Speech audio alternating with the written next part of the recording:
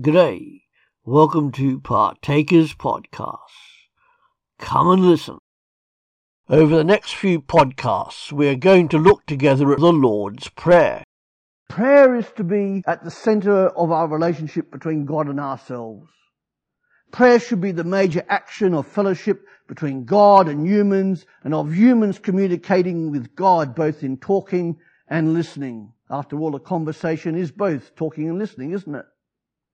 And prayer is also a way of letting God into our lives as people of God, Christians, and of enjoying the company of God, relating all aspects of life to Him. Prayer is also a means of protection for us, in that we are often too weak in our own understanding and strength to withstand all that is against us. God Himself assists us when we pray, where our desires and our yearnings are corrected, amended and strengthened.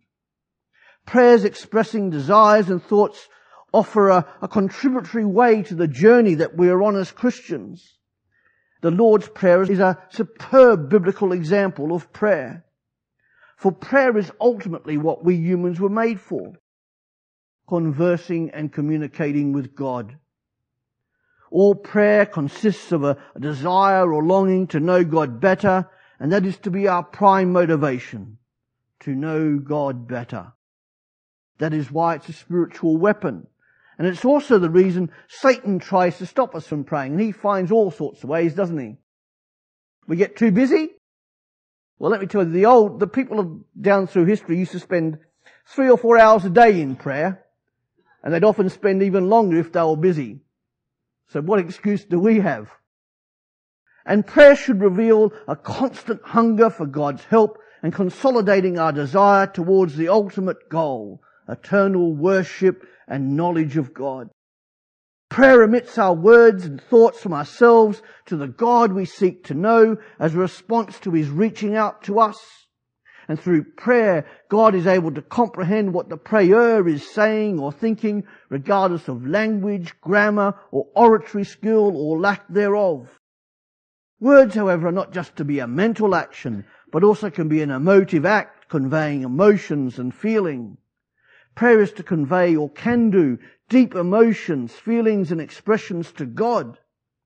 And the words spoken in prayer can portray our innermost feelings and desires to Him. So what if we're unable to express our words or thoughts in prayer?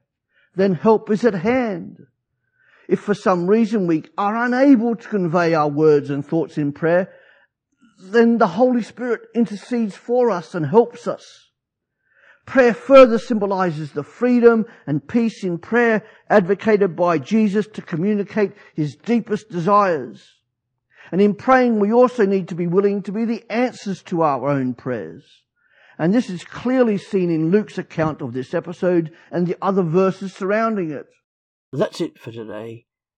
Come back every day to www.partakers.co.uk, where there is something uploaded to help you as a Christian disciple, wherever you are in this world, to live for Jesus Christ.